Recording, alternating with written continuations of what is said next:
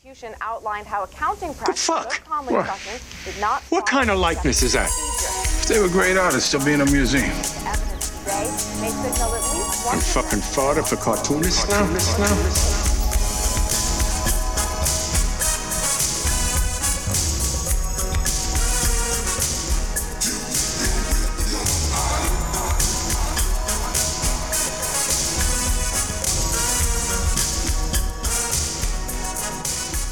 All right, welcome to another episode of Gutter Boys. Gutter Boys is a small press comics podcast about the ins, the outs, the highs, and the very deep, endless lows of being spooky. I'm your host, JB, with my co-host, Cam. On this frightful episode of Gutter Boys, we are joined with friends of the show and past guests, Greg Petre and Marc Koprinarov, creators of the ongoing series over at Floating World, Santos Sisters. We talk about their what was meant to be the Halloween special issue, which it still is and was supposed to be available in readers' hands by Halloween. Unfortunately, that won't be the case. It'll be a few days late, but you should still check it out. I think it'll be great either way. Yeah, they had to do an emergency reprinting because the first one did not meet standards, and therefore the book is running a little late. I think it actually comes out November 1st, so just go to the comic shop on Wednesday, and it should be there for you. And it is a fun issue, though. I'm lying because I haven't seen it. Lots of lying going on this show, huh? Yeah, liars. We are lying.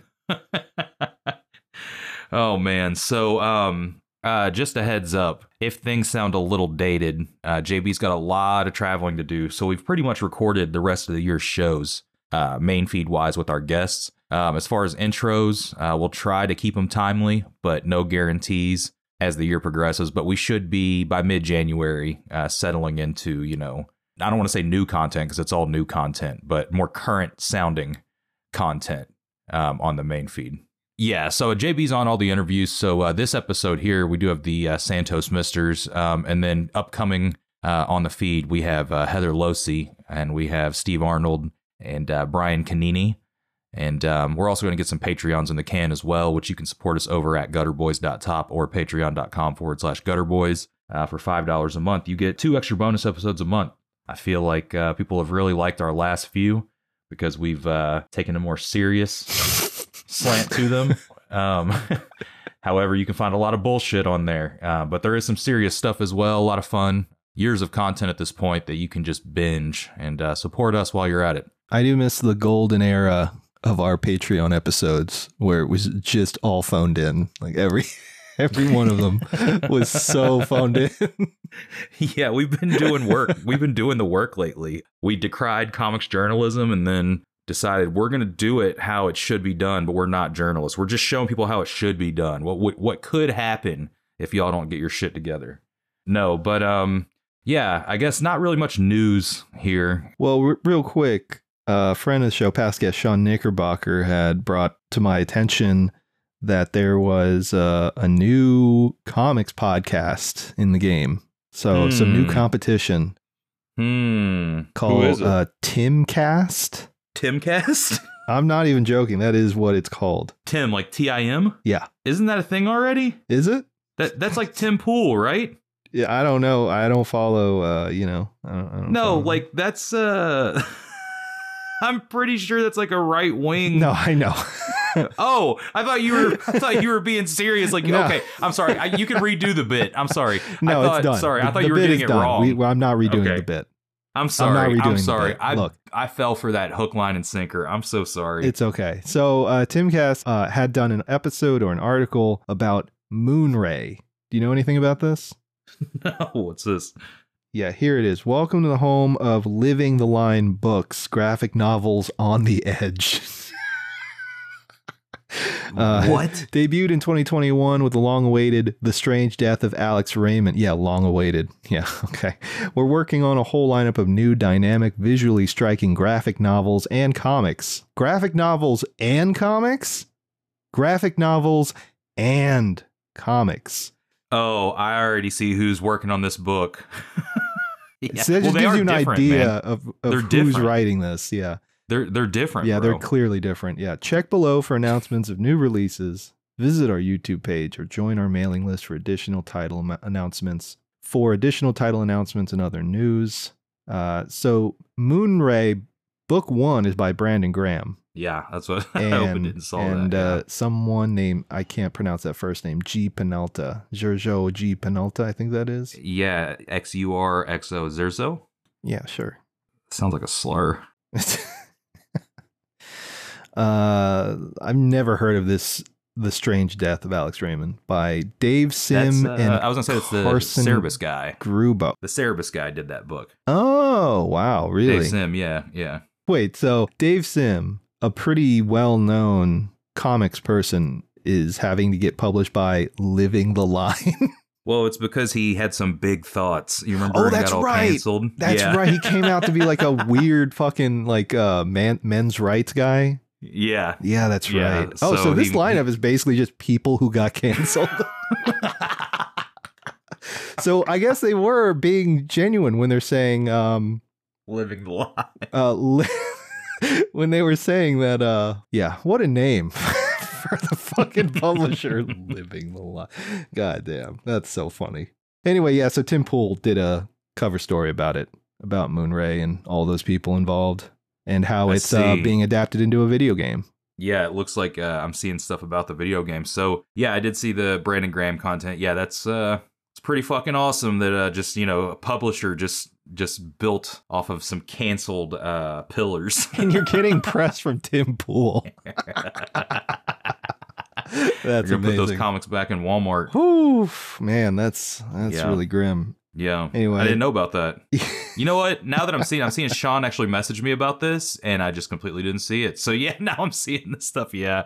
Sorry, Sean, but hey, I'm glad JB filled me in. Yeah, I'm glad that this is a thing, because everybody should have a chance in small press. Living the Line is giving everyone a second chance at comics and graphic novels.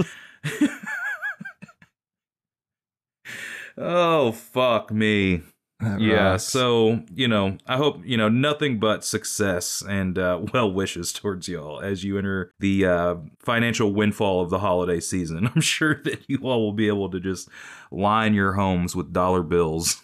Damn, I should do the Johnny Carson bit where I'm wearing a turban and I have an envelope on my head. It's like future news pop culture headline. Living the Line announces new book deal with Simon Hanselman. Oh, no. All right, well, let's, do you want to talk about the Ultimates or no? We we don't need to talk about that we can bullshit. kind of address it, I guess. Well, like anybody Not listening, really, it's just going to be yeah, us. anybody listening that's wondering just how creatively bankrupt the big two have been lately, especially Marvel. Yes. This should give you a better idea of that. They've announced that they're trying to bring back the Ultimates, which, as you know, was a very successful run of alternative stories to very well-known, well-established characters in their catalog. Yes, everything started over at issue 1, and at the time, this was refreshing. The market needed it. Marvel was kind of down. Was the this dumps. before This or after New 52? Was this was before? Oh, this is way before. Okay. This is like the beginning of the 2000s. Okay, this yeah, is yeah, like yeah. Post Marvel coming out of that bankruptcy slump. Right. So this was like a, much needed injection for them timeline wise, but they're going back to it, of course, because as JB said, just creatively bankrupt, and they're giving the reins to Jonathan Hickman, which means you're going to get like an $8.99 first issue that feels very thick, and you're going to go home and being like, fuck, man, $9, but this thing feels like 120 pages. It's about to be so sick. Wrong. You're going to open that motherfucker up. It's in that 40 pages of comics and then just nothing but graphs and fucking like pages of just words typed. He's got, I don't know why, he like publishes what people would like. I know what you mean. He likes doing like PowerPoints. Yeah, like, and literally will Comics. take up entire pages. So like I've literally gotten duped by this before, like being like, Wow. damn, that's a lot of pages in a comic. But only once. He can only get me once. But a lot of Marvel fans are about to fuck around and find out because they're doing this like kickoff book, of course, like Ultimate something #1, and it's gonna all the books spin out of this. So I hope the first issue is nothing but charts and graphs. There's like Yeah. no art whatsoever. It's just text and graphs. That's it. I wonder what the art teams are on this. Let's look this up. Let's see if there's anybody that can actually cook here. Jonathan Hickman and Brian Hitch, of course. Mm, Of course. Brian Hitch, notorious for just house style, but you know what? A lot of people emulate him, to be fair, so... All right, let's see. Yeah, so there's Ultimate Universe number 1, which, quote, introduces readers to this new line, which will kick off with, quote, an array of brand new, hard-hitting series and serve once again as a fresh starting point for a new generation of readers. Quote, prepare to see your favorite characters redefined for today's world. Oh, I can't wait for the fucking YouTube meltdown of, like, all these books being woke then.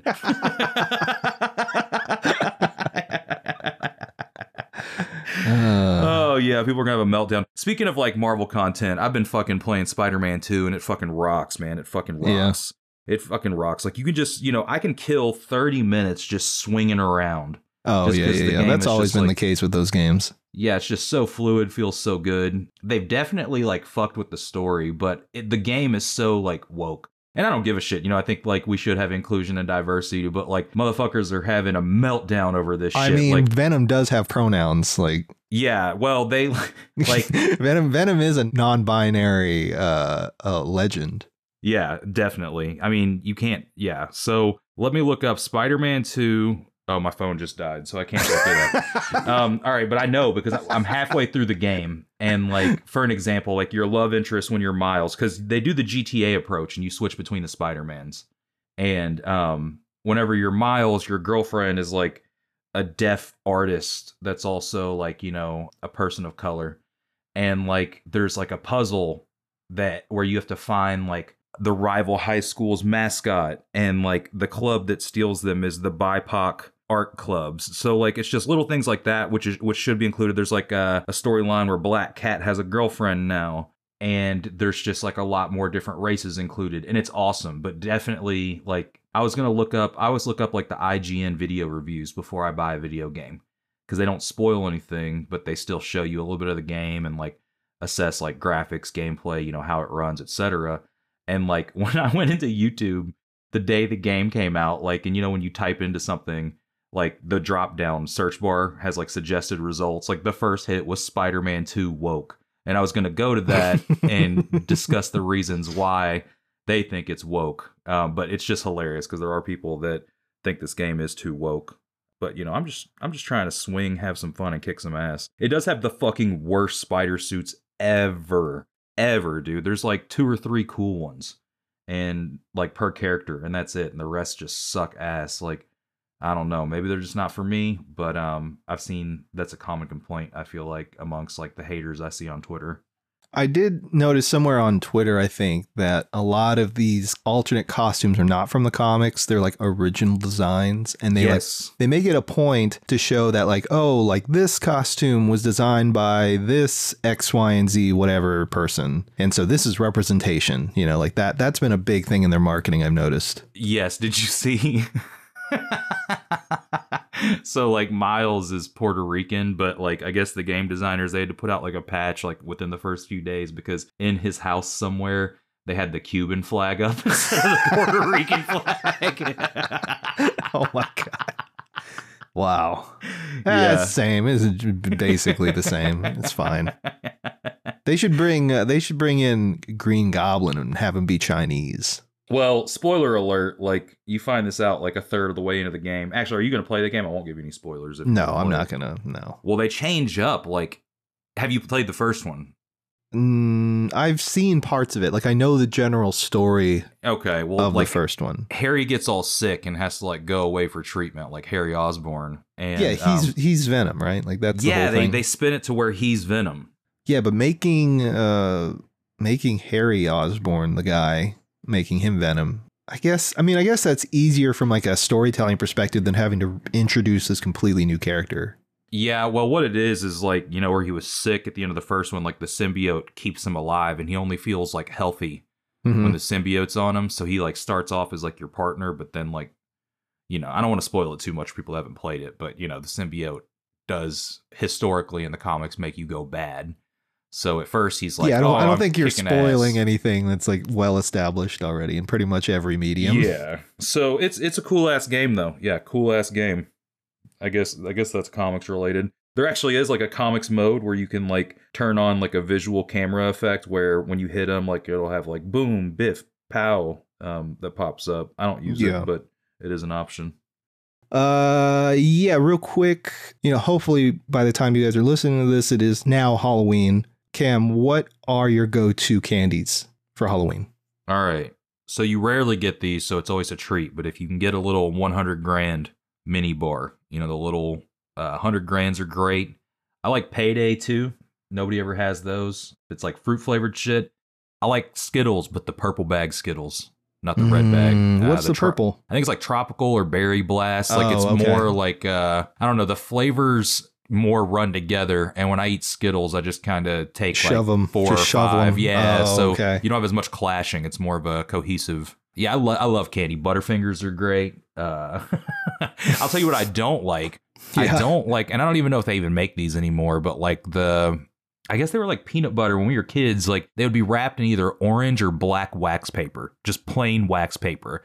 And they'd be like peanut butter chews. Do you remember these? Oh, like the toffees. Yeah, not toffees. Sorry, taffy substance. Yeah. I know what you're talking about. Yeah. Yeah, not a fan of that shit. Honestly, all of those old timey candies are pretty trash. The strawberries are all right. Yeah, they're okay, but just for the most part, all of like the nondescript old timey candies for me are pretty fucking either mid or terrible. Yeah, sure, for sure. Snickers are great. Yeah, the Snickers are good. Can't go wrong with Snickers. Babe Ruth's. I know some people don't like them, but I like them. I'm about to order some Halloween candy, bro. I still think that the Reese's peanut butter cup is still like at the top. Oh yeah, the Reese's pumpkin actually is better. I don't know. Like, do you like the more stuffed like pumpkin and bunny Reese's, or do you like the cup because it's got the classic texture? Cup. Yeah, it's got that nice rigid texture on the sides. Yeah. And then close runner-ups for me. I know people don't like Almond Joys. I love Almond Joys. Yeah, I know you do. Yeah. I love Twix. I'll eat a couple of Twix for sure. I don't understand their new marketing campaign, the left Twix, right Twix thing. I guess it's just I don't know what absurd. That is. Yeah, I don't know. And then any chocolate that has like Rice Krispies in them. Like a Nestle Crunch type thing, or yeah. But there's there's off-brand ones made by different companies. Like those are usually I like those. What are the like? It's the same one as I guess they're Hershey's. Now that I think about it, Hershey's will do a mixed bag of like bite-sized candy bars. So you'll have your milk chocolate, your dark chocolate, the one with peanuts, Mr. Good Bar, I think they're called, and then the one with Rice Krispies in them. I can't remember what they're called. But you can't buy those as regular candy bars. They're only sold as bite-sized. They're the yellow ones. Yeah. Or the crispy ones. Yeah.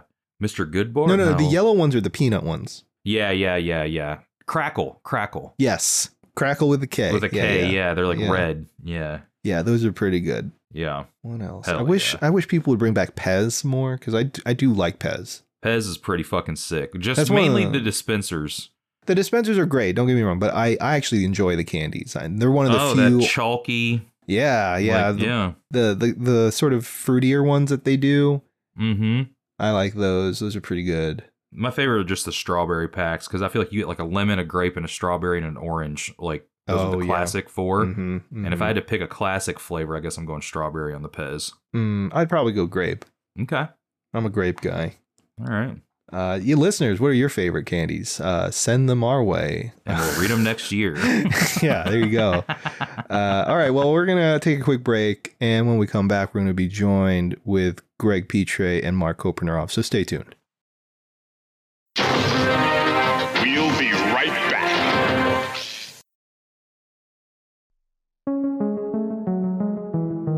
Hank the Artist is a new comic by Fennell and is set on Dust, a prison planet, and it follows Hank, a felon-turned-bandit who escapes the raiding group he was forced to join. Exploring the struggle to make art in a world that doesn't care, Hank blasts through an unforgiving landscape driven by the only thing he wants: to watch the sunset behind the waves and to draw peacefully in a sketchbook. Printed on matte pages with a soft-touch laminate cover, this print run is limited to 100 hand-numbered copies and comes with a watercolor sketch featuring a character or a moment on Dust.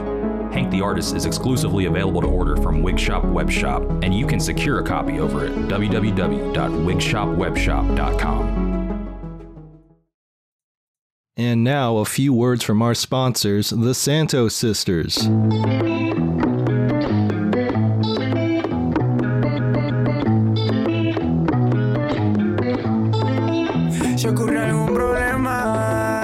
temas que enseguida las hermanas Santos aparecerán para salvar el día.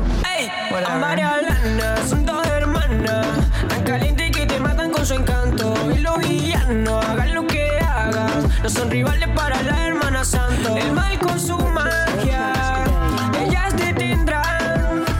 No importa el problema, en cualquier situación con ellas contarás. El crimen no tendrá donde esconderse, a plena vista solo son chicas normales.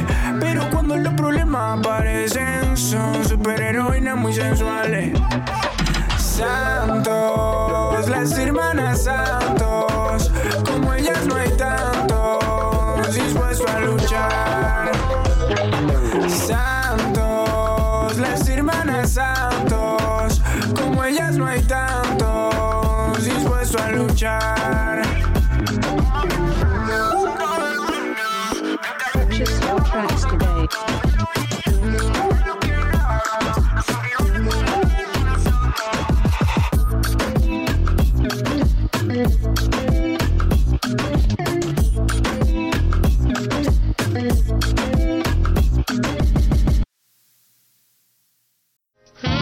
Meow.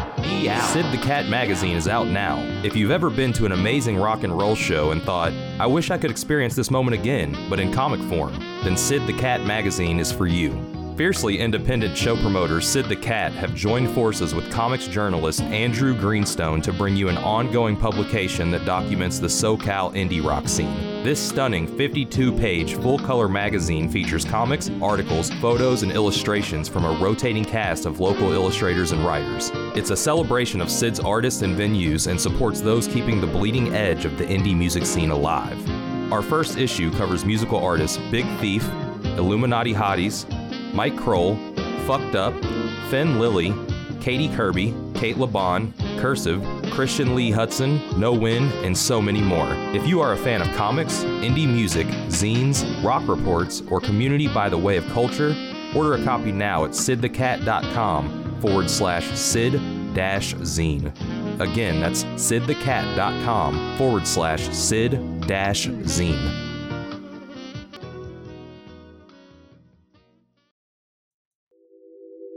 Athenium Comic Art is an original art website for some of the best cartoonists in the business. They currently represent Remy Boydell, Marie Capelle-France, Nicole Gu, Jonathan Hill, Emma Hunsinger, Casey Nowak, Micah Song, and Tilly Walden. Athenium Comic Art gives fans the opportunity to own an original piece of art from their favorite comics and support the artists that they love. In their short time in business, they've already shipped many iconic pages out to hardcore fans across the globe. Don't miss out on your chance to own a one-of-a-kind piece of history. Check out their website, atheniumcomicart.com, and type in Gutter Gang at checkout to receive free shipping on your first order. Again, the website is atheniumcomicart.com, and the code is Gutter Gang.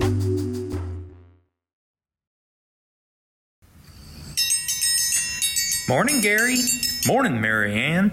Need a menu? Nah, I'll just have the usual. You sure do love your eggs and coffee, Gary. Best way to start your morning, Marianne. Well, that and an issue of Town and County. What's that? Town and County is a new comic series written and drawn by cartoonist Alex Nall. He's that guy that wrote them books about teaching and that Mr. Rogers feller. Oh, he was such a nice man. The first issue is 36 pages of black and white comic stories with beautiful color covers and features 6 stories about folks in our little township here in Illinois, like Susie Barber, the house cleaner that uncovers her client's dirty laundry, if you know what I mean, and Stanley Pepper, that big feller that just lost his job and took to drinking every night at Bugs's Tavern. Well, ain't that something?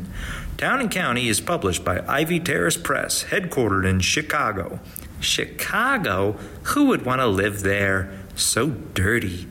Each issue comes with a copy of the Hometown Hero, our little town's newsletter, and it's only $8. $8? Where can I get it, Gary? You can order a copy of Town and County on the internet at storeenvy/Alex Nall Comics. Oh, there's your breakfast, Gary. Thanks, Marianne. Nothing like a cup of coffee and a good comic book. Rust Belt Review is a quarterly comics lit magazine featuring serialized and short-form comics from some of the most exciting cartoonists in the small press scene today. Volume 1 features work from Gutter alums M.S. Harkness, Audra Stang, and Caleb Orecchio, along with work by Andrew Greenstone, Sean Knickerbocker, and Juan Jose Fernandez. You can order your copy of Rust Belt Review today by going to rustbeltreview.org. Enter in promo code GUTTER to receive $2 off your order. Again, that website is rustbeltreview.org, promo code GUTTER. The Last Aviatrix is a post-nuclear adventure comic by independent, Los Angeles-based cartoonist Buster Cagle. The story follows Summer, our last aviatrix, who pilots the sole-surviving airplane, a nuclear-powered B-29, as she travels the ruined world finding ways to survive and help humanity while dealing with the imminent threat of the Atom-born, a rare breed of atomic wizards that want to see her out of the sky. Her mission becomes complicated when she accidentally picks up Henry, an Atom-born child who wields incredible power, and Clementine, a berserker on a quest for vengeance. Can our aviatrix survive this ruined and irradiated wasteland? Every issue can be read for free on bustercagle.com/comics. Paper copies can be ordered as well, but you can still read it for free. If you like wizards or warplanes, go check it out. Now, back to our program.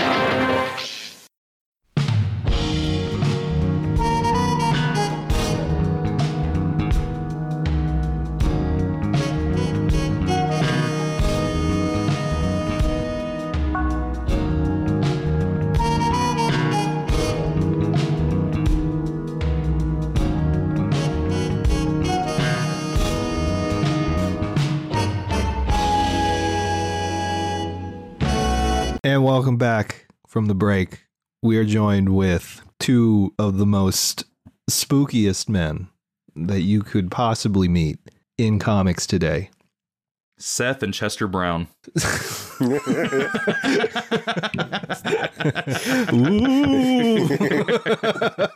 The ghost of Joe Matt. No, maybe that's too soon. I'm sorry. Oh, yeah, a little bit. R.I.P. Wow, No, for real, R.I.P. Cam. Yeah, sorry, man. I didn't know if we were going there. You just blew up the spot. Damn.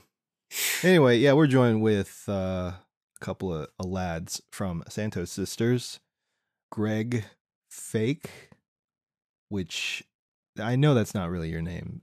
We got to come up with a better Greg of pseudonym. Greg and Fake fame. Yeah. So Greg Petre. Do you actually put your government name out? Should I bleep that out? No, I do. That's fine. Okay, and then we've got Marc Koprinarov. Yeah, and fucking nailed it. Yeah. Yeah. We've gotten better in the last couple of years, I feel like. Yeah, fucking finally. It's not an easy one, and I appreciate the effort you guys have put into it. We're learning, beef jams, Mark. We're learning and we're doing better. Mm-hmm. Only for, men, though. The Santos Misters. No, but let's get into it. So it is, as of air date, October 30th or 31st, Halloween. And you all just put out the new Santos Sisters Halloween special, right? Sort of. Okay. Explain. Because I haven't seen it yet. So is it available for pre-order? What's going on with that? Well, so it isn't quite out yet through Diamond and Lunar. We had a bit of a printing fuck up. So our entire print run kind of got scrapped and had to get reprinted and reshipped to the distributors. So that put everything back, I think, a week or two. So it's not going to be widely available until, I don't even know the date, I think first week in November or something like that. Okay. But we did put it out and had like a release event at Partners and Son. I think maybe you can already get them from Floating World. So it's kind of out there, but not really. So when something like that happens, is that like something that you all had an issue with, like as far as like not being happy with the print run, or did the publisher make the call there? This is actually the second time it's happened to us. Oh shit! Okay. Yeah. So the first time, I don't know if we even found out. I think maybe Floating World told us when they got their copies that they all look super warped. And this time everybody kind of just saw them immediately and was like, oh my God, what is this? But they'd already been sent out. So who's on the hook for that in a situation like that? Do you all have to pay for a second run? Do you have to pay a little bit? Does the printer just say, hey, we fucked up, here's a complete new, reprint? How does that work? Just because I'm not really familiar with, like the game like that. The printer's been super kind of just taking care of everything, so they've just out of their own pocket reprinted it. That's what's up. So, let's talk about the issue. I haven't seen it yet, but the other ones are fucking great. So does this have continuity? Is it a standalone thing since it's a Halloween special? So it is kind of like we've been doing, just a bunch of shorter stories. So I do want to, talk. I feel like the last time we were on, we didn't really talk about too much of how you all work with each other. I mean, Mark, you're obviously the writer. Greg, you're doing the art. And where's Fake coming in here? Is he still doing art? No, he does a lot of the writing. Okay. In general, I think he'll come up with like a lot of plot ideas and then kind of gets kicked around and fleshed out. So all three of you are kind of splitting the writing duties here? Or is it just the two of you, Mark and Fake? Yeah, I think Greg kind of tries to stay out of it, but obviously he's got to draw the thing, so he has, I guess, final say on what actually goes onto the page. Sure. What is that collaborative process like between you all with writing? Like, do you just do your own stories and then Fake will do his own, or how does that work? Do you all, like, I know you said that you kind of talk about it. Like, is it different for each little story? What's that process like from a writing standpoint? I guess depends on what we can get done. A lot of it, Fake just pumps out and then kicks over to us to like fill in jokes or rework things. So it's kind of like a writer's room on a TV show or something. Now, you guys have been working together for, I want to say a decade now at this point, if not more. Is that right? That timeline, right? Yeah, kind of close to it. Yeah, like 2013, 14, I feel like you all were. I think maybe even like back to 2011. Oh, okay. So, I mean, are you all pretty much like in sync and have like a natural rhythm at this point, or is it difficult for you all to approach each issue? I think there's like a pretty clear formula at this point. Now, are you all doing like weekly meetings? You just have a group chat? Like, how do you all make the sausage? Like, conceptualizing a new issue? There's a WhatsApp chat going. Why WhatsApp? I think it's encrypted or whatever. Right. Okay. Yeah. for digital anonymity, so people don't steal our Santos sisters' ideas. Right. Yeah. Hell yeah. So, how long ago did you all start working on this Halloween issue? Oh shit, I don't know. When did you start drawing it, Craig? Or like, what was your? I started drawing about a month out. When did we print it originally? When did? I think I drew it. What month is it now? It's October. Yeah. And then it's September. What was before that? So August? You literally were like down to the fucking wire. You drew this whole book in a month? Yeah. Is that how you do all the other Santos Sisters books, or was this one just because you knew it had to be out for Halloween for it to really have any kind of impact? The last two have been within a month. Jesus, man. Prior, so, I mean, prior. Why work that close? I mean, I think it's awesome. I mean, if anything, it's like, like fucking mainstream comics type workload, deadline type shit. But do you just like, working, and putting it out immediately? Like, what's your kind of workflow like? Because, I mean, that's pretty insane to do a whole book, especially like a Santos Sisters issue where it's at least 24 pages in a month. Yeah, I mean, I work well with the deadline. That's part of the reason. I had a lot of time going up to this, but the last two issues, let's say go back three issues. We had some time in between 2 and 3 or 3 and 4. I don't remember which, but I generally can't start working until I have a deadline looming. And schedules just kind of got caught up where I had no choice but to finish them in a month. I mean, we had the scripts ready long before that, but I just got kind of backed up. Did traveling kind of also, like, I think you guys did a few cons and stuff, right? And you did this in between those, or what was it? Yeah, I don't know, something like that. It just so happened that, I mean, the books are scheduled because you got to solicit them so far in advance, So, like in wintertime, I could have done 3 and 4, but I pretty much have been, like month and a half, 2 months for an issue beforehand. But, just the way the schedule's been moving, it got to the point where I only had a month for these last 2 issues. You know what I mean? I don't know. Were you working, like this close to your deadline before Santos Sisters? Because, I mean, you bring up an interesting point with like the solicitation. You really have no choice because, these shops have to order it and you got to have those books in for those orders to fulfill them. previous Right. projects, did you keep such like a regimented schedule, or were you more kind of loose with it and, I guess took your time? Not saying you don't take your time, but, in comparison. Yeah, no, it was definitely looser before. So like comparing the two, and I guess from a writing and an art standpoint, I feel like you all are working on a more like quote unquote mainstream model with like the volume you're putting out with this new series. Do you all prefer that? Like, like that speed and just being in the groove? Like, is it easy to stay caught up in it? Or do you like the older way when you all would approach projects? I like having a schedule for sure. Like I said before, the deadlines really help me kick it into gear. Otherwise, I might twiddle my thumbs, play Nintendo or something. Hell yeah. Conversely, I liked it when we put out a thing every like 3 or 4 years. Yeah. Yeah. All right. That was way more chill. Not necessarily taking 3 or 4 years. It's more kind of when the inspiration hits. For sure. So I do want to talk to you about like what a day looks like. You said you are really good with working on a deadline.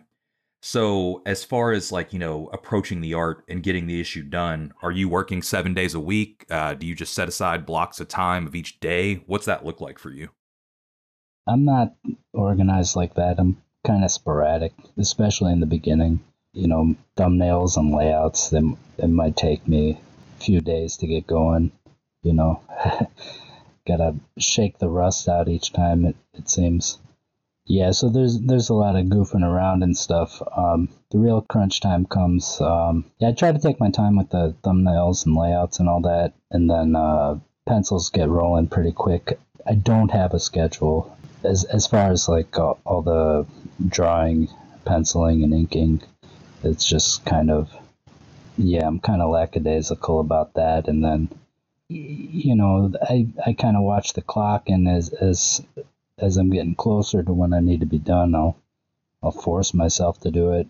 When it comes to the final 2 weeks before deadline, I'm putting in like 60, 70 hours a week at that point.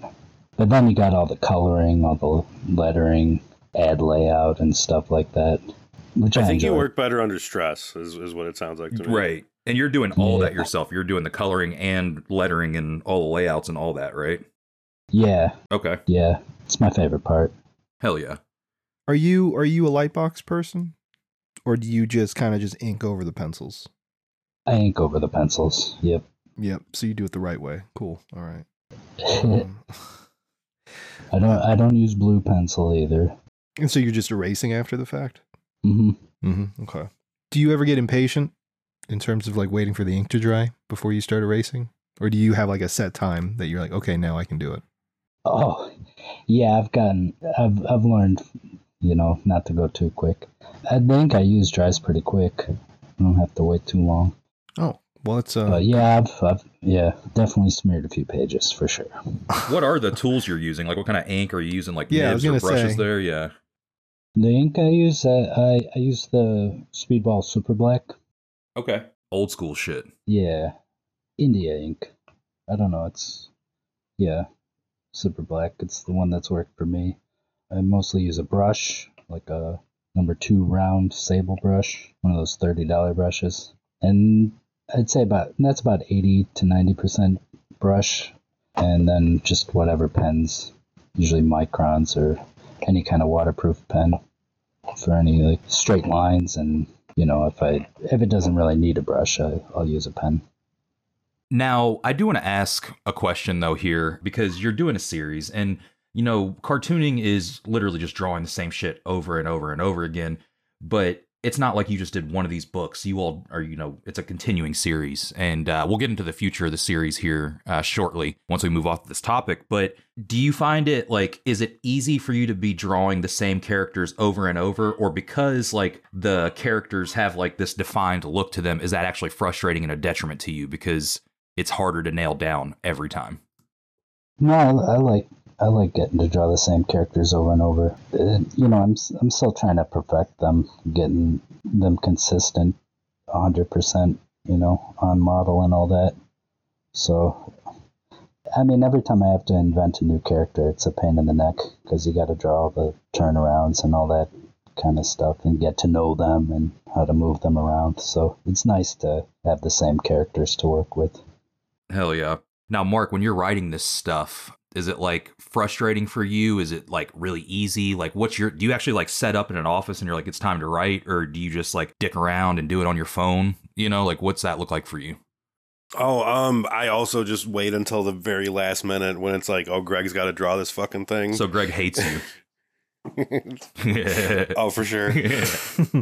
But yeah, I got an office. I don't know that I necessarily get much time to like actually sit there and work. So it's usually stuff I do on the go and kind of just like scribble down. And then when I find time, I can kind of process that stuff and work it into whatever we're doing.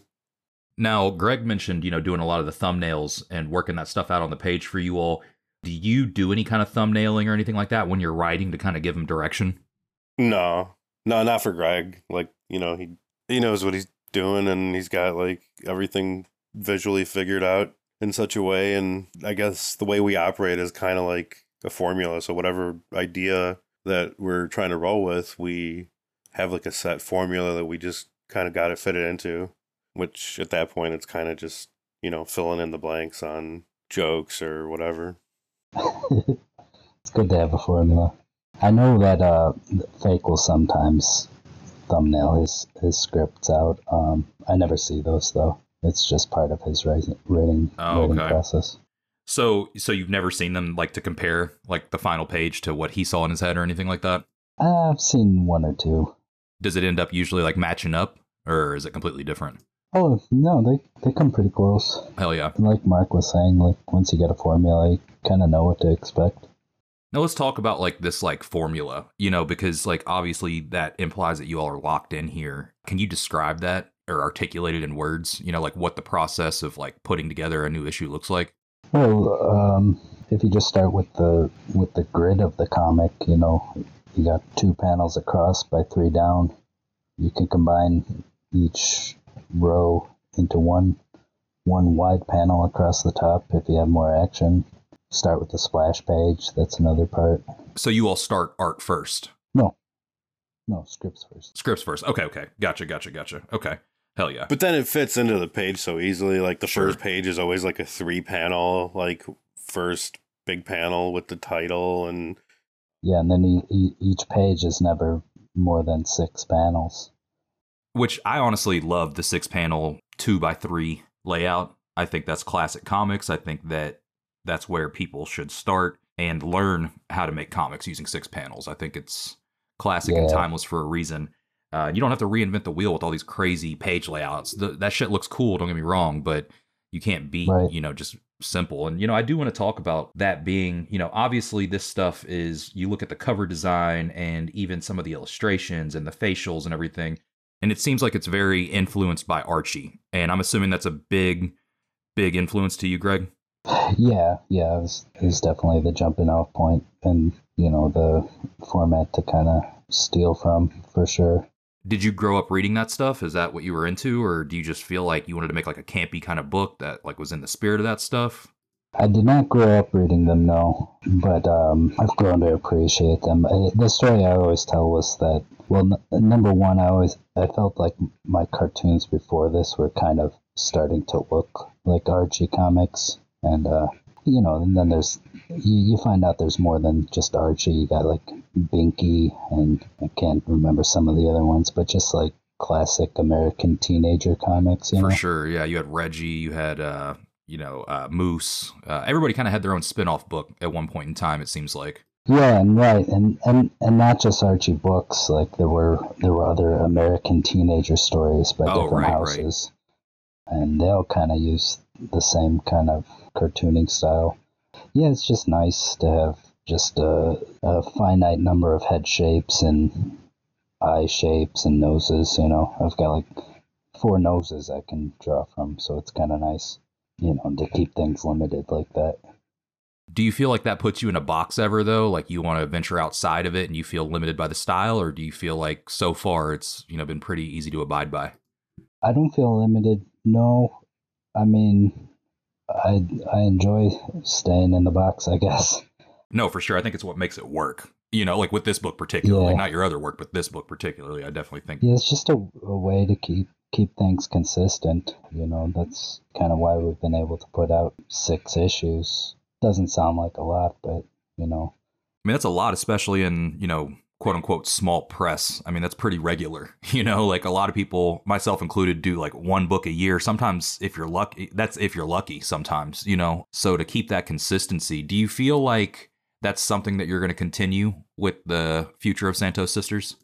Yeah, for sure. I do find myself experimenting slightly, but I think as long as Santos Sisters keeps coming out, it's going to look kind of the same. All right. So yeah, going back to process, are you someone that usually pencils all the pages out before you start inking, or do you go page by page? Well, since you know how we have the short stories, they're like between 4 and 6 pages or whatever. I'll usually do one story at a time, and I'll do like, you know, a full story of pencils and then ink that before going on to the next story. I see. Okay. All right. So yeah, so you're penciling all those pages per story and then inking them in that order. Yeah. Gotcha. And so how long do you generally, I know sometimes it's hard to like estimate, but how long do you think you take to go from, you know, rough pencils to finalized inks? Well, I've found that I can work out most of my problems in the layouts. If I can get the layouts composed right and all the people placed right, all the backgrounds kind of boxed in, the pencils can go pretty quick. Maybe I can get 2 pencils in a day. And, yeah, 1 to 2 pencils in a day, something like that. So, let's say a 5-pager. Well, I don't know, it's hard to, it's really hard to say. I get it. My working style is so sporadic and all over the place. I mean, 2 pages in a day, and as far as inking, I can do, that depends on how many, you know, how much detail is in a page, how many like little characters are in it. Right. 2, sometimes 3. I don't know, something like that. So I mean, either way, you're working pretty quick. Yeah, I guess so. I'm not sure. I'm not. What was it? Jack Kirby was able to do 6 in a day. I think I heard. Was that like fully finished or just pencils? You know, I never found that out. Okay. I heard that. Regardless, impressive. I think he would just slop it up. Yeah. Well, he's not. I think Kirby wasn't actively inking most of his work, right? Most of his stuff was pencils. Yeah, I don't think so. Yeah, I guess it was like the conveyor belt model at that point. So yeah, that makes sense. But even thinking about that, 6 pages a day with his pencils, that's still pretty crazy. Insane. to think about. Yeah. Because I've seen his pencils too, and they're pretty detailed. They're finished drawings. Yeah, straight up. They're completely tight drawings. Yeah. Yeah, I keep my pencils pretty tight too. We could definitely hire an inker and still keep it looking like it does. Right. There is. Yeah. Having seen your work before, like your process work before, that is something that I've always noticed, that, you know, you do really, really tight pencils that could easily just be scanned. You could basically do what Frank Wiley does. You just scan the pencils in and then change them to black in Photoshop and they'd be done. Yeah, maybe. I guess pretty close. I wouldn't do that. Well, maybe if you ever want to do like flashback episodes or, you know, issues. Right. Keep it kind of hazy. Yeah, there you go. Yeah. And for you, Mark, generally speaking, like, how do you gauge your rate in terms of like how you're able to write a story and pump out? Because some of these stories are obviously vary in length, and there's many people involved in terms of like their input and, you know, the joke writing especially. So with that being said, I guess, and again, I understand it's hard to gauge this. How much sort of writing do you think you can do in like one sitting? I mean, it really depends, I guess. Sometimes you just work through stuff in your head and then just kind of hammer it out when you sit down. Other times you kind of have like half an idea that you got to like sit there with and kind of try and work through. So it really depends on how something comes together to begin with. But yeah, these days, I guess I've been pretty busy with life stuff. So I guess I'm doing good. I know it's going well if I'm not getting a lot of emails and group chat texts about where's this story, where's this stuff. And how long do you think it will be before you can start having your kids write for you? We're getting there. I think they've got some good ideas already. It's just, yeah, they gotta cook for a while. Do you feel like fatherhood has changed you as a writer or creator in general? Yeah, I think ideally I could take it more seriously now, to hopefully a point where I can like make a living doing it and then maybe be home more with my kids. So that's like a goal that fatherhood has given me, to like, I guess maybe take this stuff a little more seriously. Now, do you feel like, because Santos Sisters is obviously for a more mature audience. If your kid's asked to see your comics in a few years, are you going to say, hey, maybe wait a few, or are you just going to let them read it? This is what Dad does. Oh, yeah, no, I think I'll just let them see it. Hell yeah. It's nothing that crazy, and I don't know, whatever. I'm European. Yeah.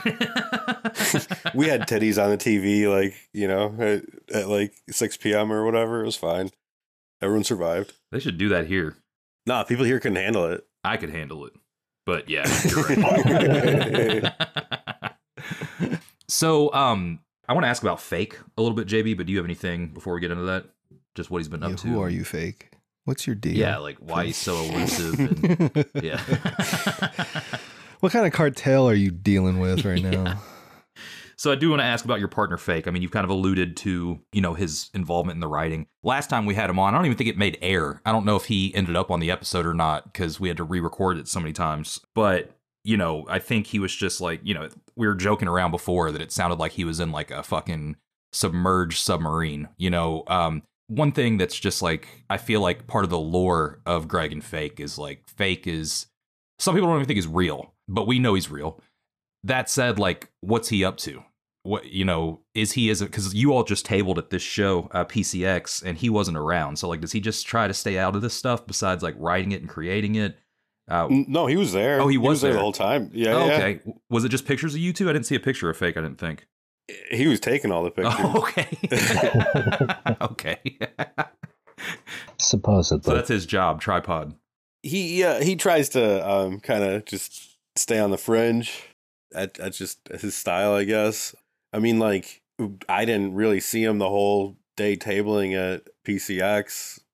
Or he kind of showed up at some point, but other than that, he was just, I guess, making moves.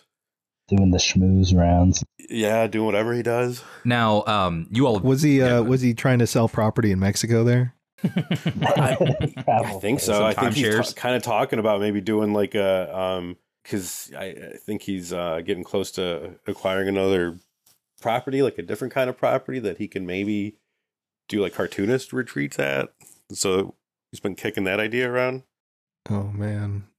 That would be very sick to like die. That'd be very debaucherous. Yeah. You got to get a passport just to go. Have you all done any shows down there? No. Well, you guys did a show in Mexico, right? Yeah, Fake and I did the Mole, the Mexico City Con, like way back. Oh, okay. When we were just doing our cardboard paintings back in the day. You guys probably seen those, but we haven't done anything with the comic yet, but Mole would be awesome. So I know it's been a while since you've done that. So I don't know if, this would really be a good question, but what are some of the major differences that you've recognized between, an international show down in Mexico versus, something here in the States? Well, one thing I remember is that the attendees were all really nice.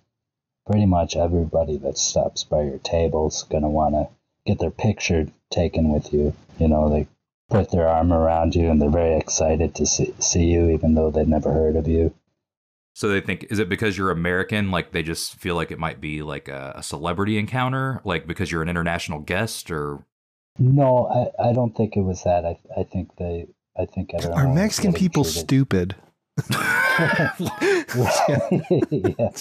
yeah. I was being mistaken for Tom Cruise. Right. That's what's up.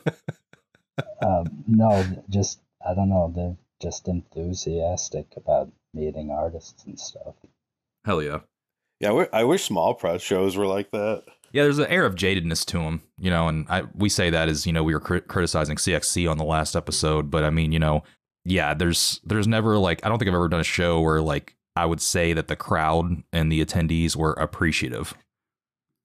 You know, I feel like that was more common at like more mainstream comic shows. I've definitely had people ask if they could get a photo with me at like a show like Heroes. Whereas that would never happen at something like Cake. Right. Or Short Run, you know? Yeah, Heroes is special like that. They definitely appreciate the artists down there at that show. Yeah. So has your all's tabling lives like changed in any way, whether for the worse or better, now that you're like tied to Santos Sisters? Well, you get a lot more people that have heard of your book or read the book. That's kind of different, you know, outside of your own city. It's kind of cool. For sure. Yeah, so speaking of shows, you guys just, we mentioned it earlier, but you guys had a signing event to debut this Halloween special over in Philadelphia at Partners and Sons. Seemed like you guys had a good time.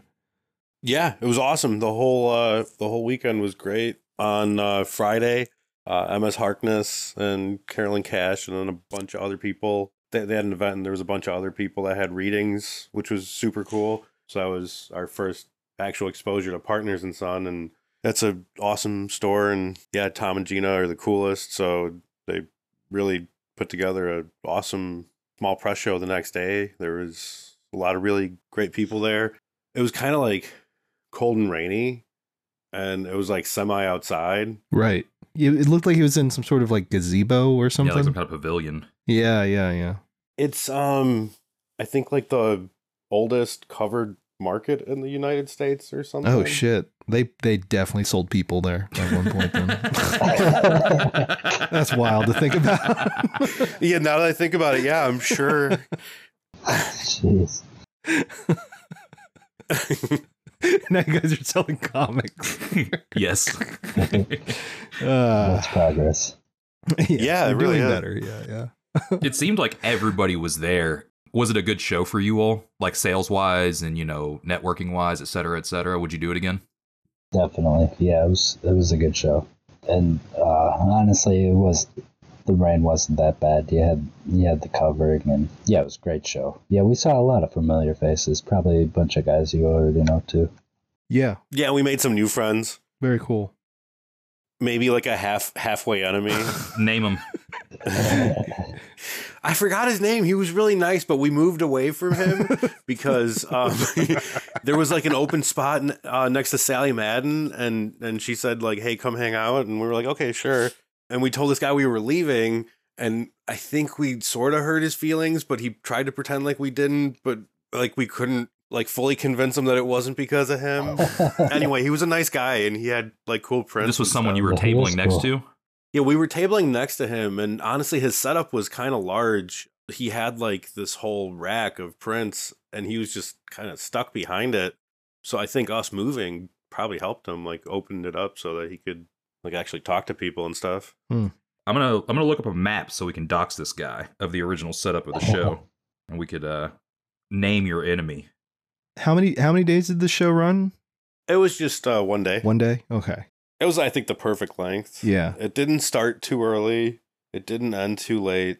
And then afterwards, we hosted the official after party / Santos Sisters Halloween release event. Yes. / costume party, which, yeah, actually a ton of people turned up for. A lot of people were in costume, which was What was the sickest awesome. costume you saw? There was somebody in like vintage Archie. What was it? Like he looked like a monk or a friar. What was it, Greg? Yeah, I don't know if he put the pieces together, but it was definitely a vintage Archie Halloween costume from the 60s, I want to say. He had the plastic mask and like wow. You know, it looked like if Archie was a satanic monk or something. Yeah, it was pretty dope. You're talking about those like those cheap vinyl costumes that used to be sold in boxes, right? And yeah, I think so. With the mask and the string and shit. It looks like kind of sinister, actually. They usually came with like an apron that would have right. the name of the character that you were. Yeah. You know. He had that on, Yeah. but also, like Mark said, some kind of hooded cloak. Huh. There's pictures out ominous. there. It was pretty gnarly, whatever it was. It was a cult. I would join it, whatever it is. Right. Seemed pretty cool. Was there like a costume contest, or was it just kind of come and show up in costume? Yeah. I mean, the original idea was costume contest, but it wasn't like enough to warrant having a stage with an MC or anything like that and voting and all that. Right. We had some T-shirts to give out to a few of the cooler costumes. Nice. Did anybody show up in Santos Sisters related costumes? Not yet. Nope. No? Okay. Because I feel like Santos Sisters is like perfect for that. Yeah, I think it's pretty easy to probably do DIY, I would think. One of these days. I'm sure someone's out there sewing their dress together right now. Yeah, and those masks. That'd be sick. How would you compare, let's just talk vibes. Okay. How would you compare the scene in Philly while you were there versus Chicago, which is kind of your, I would say, most relatable sort of scene, because that's kind of where you guys are located in or near? Philly's cool because, like, Charles Burns will come out to events and, like, vape. Whereas that rocks. In Chicago, you never see Chris Ware out and about vaping or anything. So. I hear he shows up to the after parties, though. Yeah. Chris Ware, I don't know. I've actually never run into him. I've run into Ware a lot in Chicago. Oh, does he vape? Does he blow? No, unfortunately, he does. Probably has a corncob pipe. Unfortunately, no, he doesn't vape. I've never seen him smoke before. Can you imagine getting him high? He'd probably just go silent in the corner of the room. He would be that. He starts freestyling.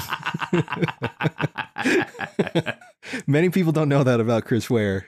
Yeah, no, I've run into him a bunch of times, either at like signing events that weren't his, like he was at the Daniel Klaus signing back in 2013, 2014. He was there for a couple of other Quimby's events. He'll randomly pop up for some cake events. I've run into him at Kane County Toy Fair.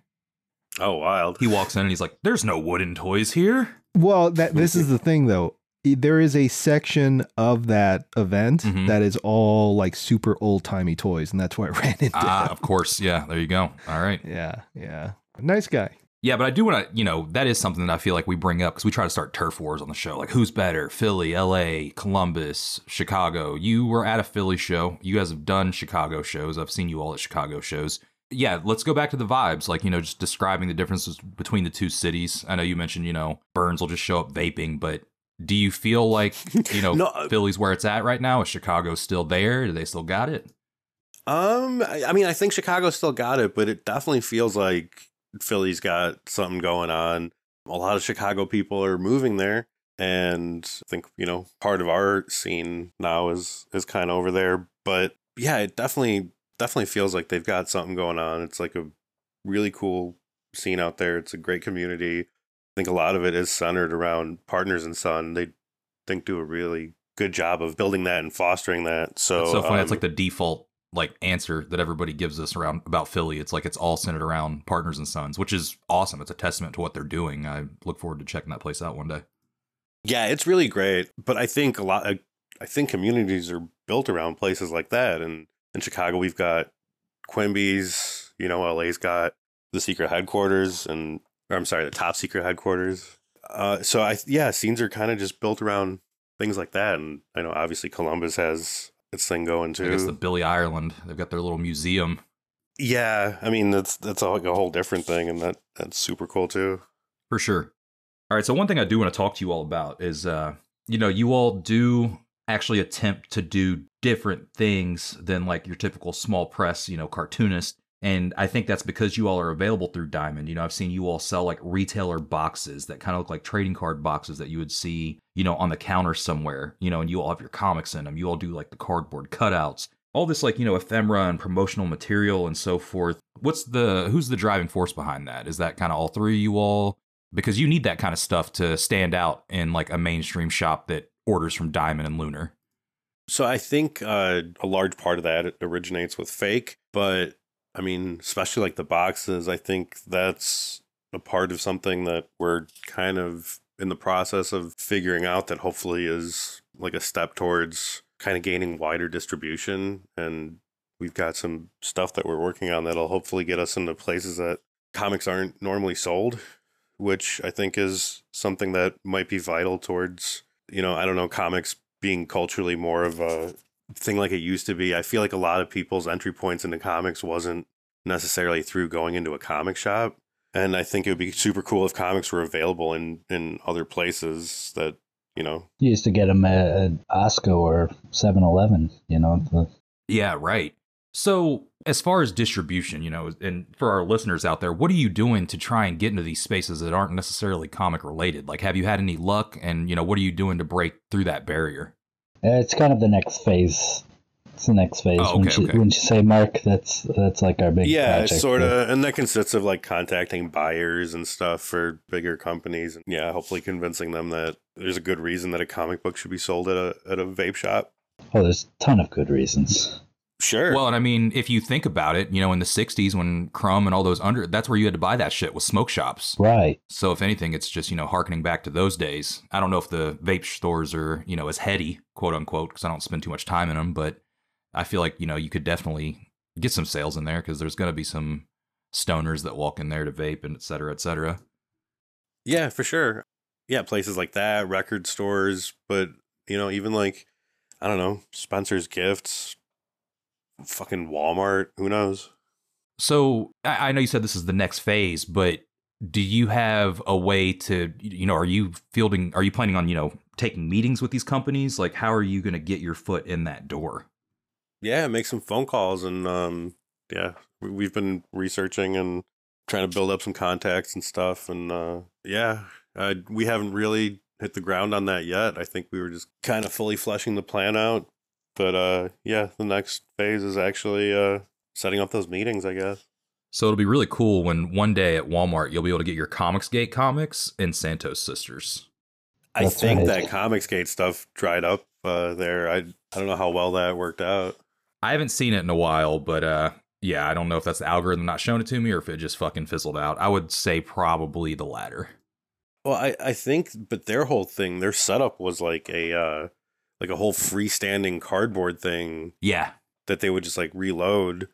And I think that takes like dedicated space, whereas like some box that you just unseal and I think that's like a lot less of a commitment and shit for a store. And I think it makes it more accessible without like, taking up like a corner of space for comics that might not sell or whatever Comicsgate was doing. Yeah, definitely. Yeah, when are we going to get a Santos Sisters bong? Yeah. When the market demands it. I mean, I think it already is demanding it. I'll see what we could do. Right. At least Santos Sisters rolling papers. Yeah, I think that there's probably a good profit margin on that. I don't know how. I don't know how glass works, but I'm sure paper's cheap. I always felt sus smoking with like the fruit print rolling papers. I haven't seen those in a while, but I remember in high school you would buy like flavored rolling papers and they would just have like color prints of like the flavor on them. There'd be like little lemons on them or blueberries. And I was always like, I probably shouldn't be smoking these inks, but I did it anyways. They didn't taste like anything also. No, they would taste like funny. Like you could tell they were flavored with something, but it was never what it was supposed to be. Yeah. That sounds rough. Yeah, not really good. No. I want to try it though. I'm sure they're around somewhere. Yeah, I feel like if you were to find like a glass maker or something and started doing like bongs or whatever, you could make it so that the bong is packaged with a comic. So then head shops would for sure start selling it if you were to pitch it to them. Nice. A glass bust of each sister that's been configured to be a pipe. This sounds like more of a business model for like Box Brown. Yeah. Did you see Box Brown actually got his Instagram suspended because they thought he was selling weed? Yo, I bought a joint off it. Oh, well, no. Like, I guess like because he puts so much like marijuana verbiage. I saw that he was posting like the other day that his like Instagram account was like flagged and he's locked out of it. They thought he was like moving illegal shit through it. Like selling weed just through Instagram. At PCX, he was offering a joint for if you backed his Kickstarter. Oh, okay. Hey, you know what? That's not a bad deal, actually. You know, if you're in need. I backed his at that time. Kickstarter because I could not find any bud in Philly. Well, how much is it to back? It was like, well, I think there was like a $15 digital option, but I can't read things digitally. So I did like the $25 digital. one. So you got hosed. You paid $25 for a joint. But also I get a free comic, which is the business model that It's JB not a was free describing. Joint. It's a free comic with the it was joint. a $15 joint with a free comic. Well, and it's a comic about legalizing weed, but like I live in a place where it's legal, so I don't know, I mean, yeah. Now, do you feel like, as far as like, you know, the culture, comics culture, like obviously you're trying to take your stuff into a mainstream realm there. Do you feel like comics as a culture could make that jump as a whole, or do you think it's still pretty far off? Because I feel like personally, from my viewpoint, it's far off, but that's probably because motherfuckers aren't trying to take meetings like you all. You know, I'm not trying to do that shit. But where you all think it's at right now? Do you think it is going to be something that kind of goes back to where it was, where there is, you know, comics everywhere, or do you feel like it's still going to be like this foreign entity? Maybe somewhere in the middle. Yeah, because I feel like it's just the way things visually are presented in a lot of other mediums, including just like how people view social media is so similar to comics anyway, that I think the language of it is very accessible for people very easily, but somehow there is a barrier of entry. I think a lot of it might be just because a lot of it's pigeonholed with cape stuff, and that's just kind of what people assume it is, or, you know, there's still some probably just overarching idea that people have that it's like a juvenile thing, but I do think if it was available in more places and people had more access to just like a wider variety of stuff, because I don't know, in other places or in other countries, it's more widely available. Like, it was a couple of years ago, but I was in Italy and you could get comics everywhere at like, they still had newsstands and stuff, but like corner stores or whatever, there'd be little digest sized fumetti collections that, you know, you could just buy. So and that stuff was just, you know, socially acceptable as like a disposable thing to read to entertain yourself for a little while. So I don't see why it couldn't be here. It's just that there's so much shit competing for people's attention these days. Yeah, absolutely. I guess we should probably close out this episode with some spooky stuff so that it's a little more in line thematically with the holidays. I mean, we blew the Halloween release date, so do you feel like that's going to be a detriment to the sales of this book?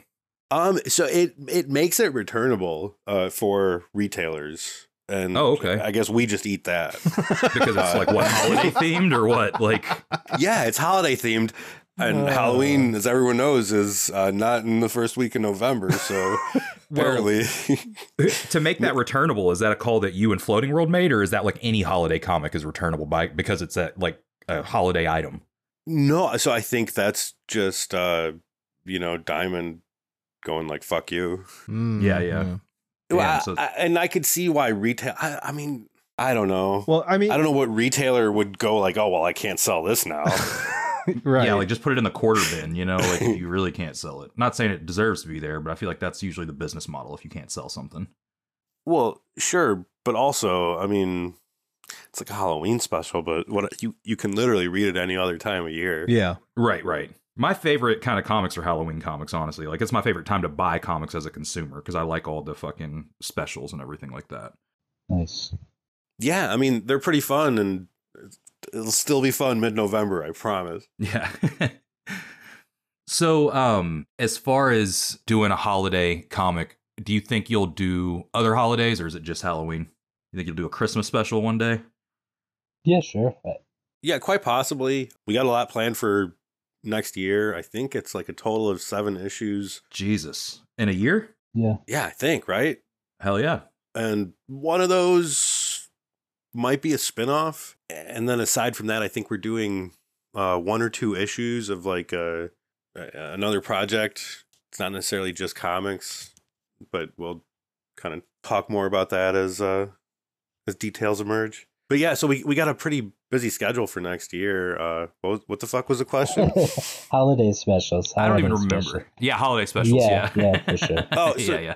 nothing planned, but sure, why not? I mean, I love all those Dennis the Menace, just like themed holiday books. And I want to, Dennis the Menace would visit, like, he would go to Mexico and it was paid for by the Mexican Board of Tourism and all that stuff. I want to try to do something like that. Maybe. Oh shit! Okay. Maybe like. Yeah, but we should get paid by some tourism boards. Yeah, like Dennis the Menace and a sombrero. The Santos sisters go to Indianapolis. I think that'd be cool. Something like that. Indianapolis specifically, you think would be cool? What's wrong with Indianapolis? Everything, actually. Yeah, don't get me started. Yeah. Well, you all are entering, 5 issues. You're entering collection territory in the traditional comic market. Do you have plans to do like a collected volume? Yes. So yeah, probably. I don't think we can talk about it yet. Oh, okay, gotcha. Probably all not right. till so maybe not. We are. We are going to do it. We don't know that it's going to be this year. But don't show your hand. It's coming. It's coming. Yeah, but don't. We've got some plans. Hopefully we'll have news on that. By the way, in January we're reprinting issue 1. Oh, congratulations! Is that the first reprint, right? Oh, it's actually the second. Okay. Hell yeah. So this is the third printing. Total. Yeah. You all going to do a special variant? That way you can cash in on it? How did you know? Because I've seen that fucking market way too many times. It's actually what I was working on before I jumped on this call here. That's what's up. Hell yeah. Well, and the Halloween special has actually 2 different covers. They're slightly different, so it's like one of those spot the difference things from like when you were a kid. And the only the main difference is that one costs more than the other. And the reason is just that's the difference. Well, it's Halloween, right? So we normally our regular book's like $5, but this special Halloween variant is $6.66, and that kind of goes towards making up for that $4.20 issue. We thought it would be funny for like issue 3 or whatever. Right. Turns out that adds up. 80 cents. Yeah. Yeah, 80 cents a pop. Yeah, so did that end up, did you find any frustration with retailers being like, oh, this is such a weird fucking price? Like any pushback from that? We don't hear from retailers. Not that ever got back to us. No. I'm pretty sure they have message boards that they like complain about stuff on, but... Right.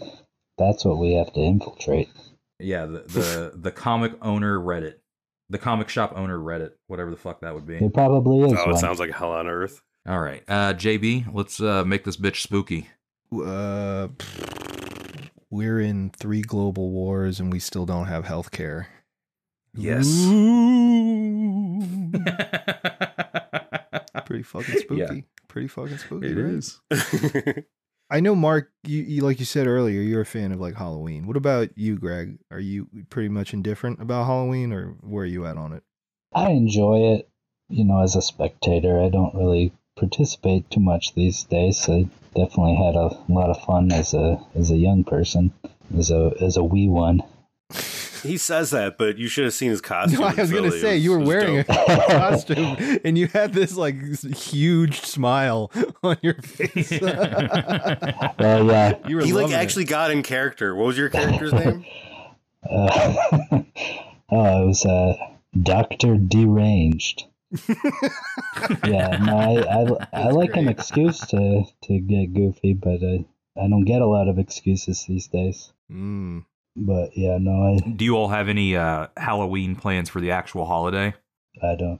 It's in the middle of a week, right? I think so, yeah. I think I'll be at my shitty day job. Hell yeah. And Mark will be handing out candies at his doorstep. Heyo.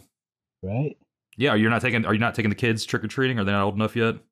Not quite. I think next year might be like the first year. But see, this is the perfect way to get candy though, without having to dress up and then people judging you for trick or treating as an adult.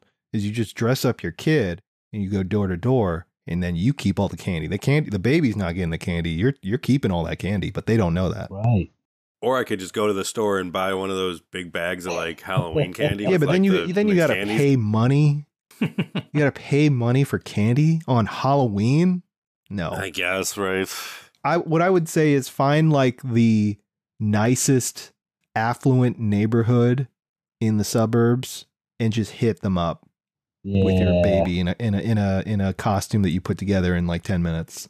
We did that one. Because that's how you know. That's how you do that's it. how you know. Exactly. You get the king size candy bars, no fucking around, none of this tiny bullshit. I work in one of the most affluent towns in Illinois, I guess, and just the more I find out about people there, it makes me think that if I went trick-or-treating there, they would just open the door and spit on me. Which is why you have the baby, because it's a shield from the spit. And then they realize they just spit on a baby, and they're done. They're toast. It's over. Yeah. Yeah, I guess. Yeah. You know, I was thinking about it. I don't know if you all remember. I don't even know if they still make them, but a few years ago, do you remember they would sell at like comic shops? They were like the little small like mini comics that you can give away to trick-or-treaters. It would be like a Archie book, and there would be like fucking, I don't know, just Stranger Things, just stuff kids could relate to. Do you all remember seeing those? No, yeah, it sounds awesome. Like I saw at Target. I was in there the other day, and I guess they have like trick-or-treat Pokemon card packs, you know, that you could give out instead of candy. And I really like that idea of like giving out comics for Halloween, but I don't know if they still do that or not. But I do remember seeing that, like comic packs at my local shop a few years ago, pre-COVID. Yeah. Untapped market though, if nobody's doing that. I don't know if small press really should infiltrate that world, but definitely like the larger comics market. Yeah, there's not a lot of kid-friendly stuff in the small press scene. Right, yeah, for sure. Bunch of degenerates. Yeah, who give out joints when you buy their comics. when you pay $15 for a digital comic. You guys are judging, but it was a fucking lifesaver. Oh, no, I'm not judging. Awesome. It's a good grift. Yeah. It really helped me with my headache, man. Yeah. I would have walked up and been like, can I get another one, though? You just busted my head pretty bad, box. You keep the comic and give me another joint, pal. I would have taken that deal, actually. Yeah. Was it a skimpy one or like a decent size one? No, it was a fatty. Okay. Yeah, Ryan Alves wandered up, and that's who you need to find. You wouldn't even have to pay $25 to Box Brown. No, I don't think he even had. I didn't. Maybe he had something. I don't know. But as soon as I lit that thing, he like showed up and we chilled. Like a genie. He just popped up. He smelled it in the air from across the show, and like just like like Looney Tunes, he was floating, just following the smoke. I feel like that would happen all the time at C2E2. I don't know if I'm supposed to say people's names like this, but you can just say allegedly. Chiba Hawks. No, but he was cool as hell, and I'd always just like wave him over. But this one guy, I guess he draws big 2 books or whatever. Yeah, for some reason, whenever I just like lit one up, he would appear. Just behind a bush, just walk up. Well, no, because you know how the C2E2, it's all like those big concrete structures or whatever. It's behind a pillar then, yeah. So yeah, he would just pop up and then... oh, funny seeing you out here. Hey, what are you doing? Is that marijuana? Oh, I don't know if I could. Nah, I like sharing. Yeah, no, same here. As long as you're not gross. I don't want to think about, like, if I'm going to get sick if you're hitting my joint. I mean, yeah, I will take a close look at your mouth or whatever. Yeah. As long as that checks out. I definitely discriminate. I am weed racist. Would be great, though, if just some guy walks up and he's just covered in sores on his mouth. Like, hey, what's that? What are you guys doing? That'd be a good bit. Is it mean to say no at that point? No, it's the right thing to do, right? It is, but it isn't. Usually, if I'm at a show, I've probably got like a few joints. So if somebody's like being like a straggler and sticking around, if it's too bad, I'll just give you one. Hey, you need this more than I do, partner. Oh, no. I mean, like, I'm talking about the cold sores. Oh. If somebody's just covered in cold sores comes up and like tries to join the rotation. Yeah, you just let them have it. Just walk away. You got to be mean at that point, right? Yeah. At that point, I'm letting them have it, but I'm gonna fake a phone call and walk out of the circle, and I'm gonna go smoke my own joint if I'm not high yet. Yeah. In this situation, I like yeah. So now All right. Now your listeners know what to do. Yes. In case you ever have a stranger with herpes come up and ask for a hit of your joint.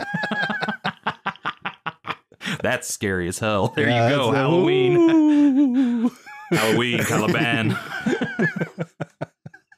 It's pretty much one of the scariest scenarios I could think of. Yeah. Yeah. Imagine getting herpes from sharing a joint. That would be the worst shit in the world, man. It's like, ugh. Yeah, you'd have to reevaluate a lot of shit. Yeah.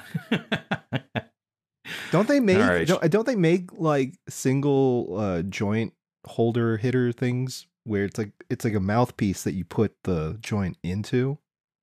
Yeah, they do. Well, I think they're more like cigarette things. I bought some for the cabin retreat, but nobody used them. Of course. Oh, is this some like Cruella de Vil Cruella shit? de Vil little filter tip thing. Yeah, I was like, here, because it was COVID. I was like, hey, if you're going to smoke with me, you got to have these. And I bought like 10 of them, and we just all smoked with each other. I've actually got the file for that if you guys want the schematics for your 3D printer to print your Oh, okay. Why do you have that? Do you even have a 3D printer, Greg? Yeah, I guess. It's just collecting schematics for no reason. Well, one day I will have one. Yeah. Yeah, you got to be prepared for when the day Make all comes. this cool stuff. So let me know. All right, I'll keep that in mind if I ever get a 3D printer. Well, before we get out of here, y'all, where can people buy the Santos Sisters, and where can people find you all on social media? This is your all's time to shine and plug things here. So Santos Sisters is available in finer comic shops, hopefully eventually anywhere that anything's sold. But for the time being, until it hits comic shops, it's always available at floatingworld.com. You can hit me up at CramBackward on Instagram. Greg and Fake are at Greg and Fake, and at Santos Sisters Comic on Instagram. Mm-hmm. Hell yeah. And make sure to go get the Halloween issue on November, what's the actual street date November of that? 1st, it looks like. You could check Floating World soon. The printers just resent them out. Jason's probably got copies there by now. Wait, so it's fucking returnable when it's late by a day? Don't start. Diamond, what's up there? You all should just put a pilgrim on the cover, and that'll be the difference. Shit, we should have changed it up real quick. Yeah, we should have. Yeah. Yeah, because technically we have two printings on our hands, but there's not much to differentiate them. Oh, well. Well, one's warped, so if you got... Right. If yours looks like it's been sitting underwater for a couple days, then very you got nice. Yeah. First edition warping. If it fails the CGC, CGC, that those shit. will be available on our website. Yeah, the lower the score, the more valuable it is. Because that's actually the first print. Yeah. That's right. Now available. Hell yeah. SantosSisters.com, $10 each. Nice. Hell yeah. All right. Well, goblins and ghouls, that'll be it for this particularly spooky episode, Gutter Boys. And until next time, what's like a good Halloween themed slogan here? Stay killer. Mm. Stay spooky. No, I You guys sound really into this. Just play some rattling chains and bubbling cauldrons in the background. You'll be fine. Oh, true. Oh, yeah. Good call. All right. There you go. I think the main thing is to remind everybody that there's nothing spookier than the day-to-day life of a cartoonist. Not knowing how you're going to pay your bills. Ooh, the landlord.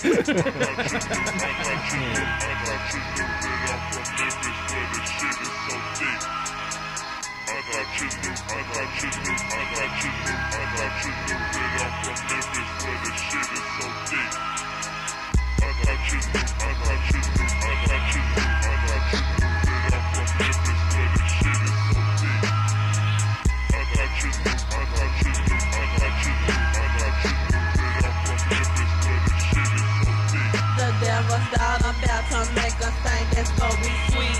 Sweet rivalry, a mystery that makes the police see. For testing the pimping of a Memphis gangster like this lady boo. Now ho, I thought you knew that Memphis sticks so stupid, bitch. Why would you wanna test us? We strapped with artillery, making you jump some duck up cause my brother, I didn't wanna hurt you. But nigga, shut up cause you fucked up with the gangsta boo. Call Quarantine Black to see how can this fucking thing be made. Then he said, dig this nigga, man, I got this shit all laid. This shit is on, I put the tone up in my pants and jet to the nigga with the shit, so now this shit all set. Clicked up so slick with triple six, don't think I love you, man. Man, nigga, please, I want your cheese, now can't you understand? This perfect shit against a bitch that set you niggas up. So think before you splurge your shit, cause if you don't, you fuck.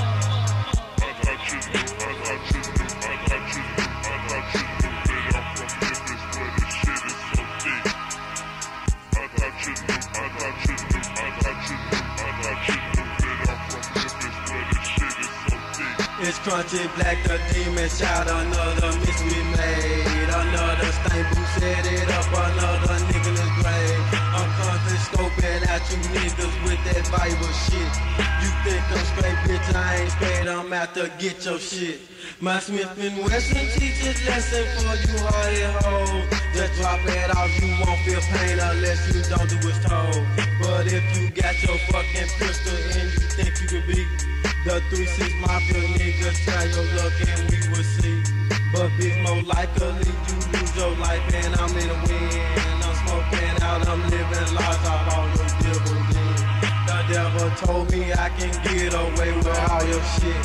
My angel said don't make him turn you into a lunatic. Since triple sixes in my blood, you know the devil's right. Paul scoop me up in a Chevy thing, we dodging our blue lights. We so straight, we smoking out our whole motherfucking crew. We show no love for lemon, sucker trick, I thought you knew.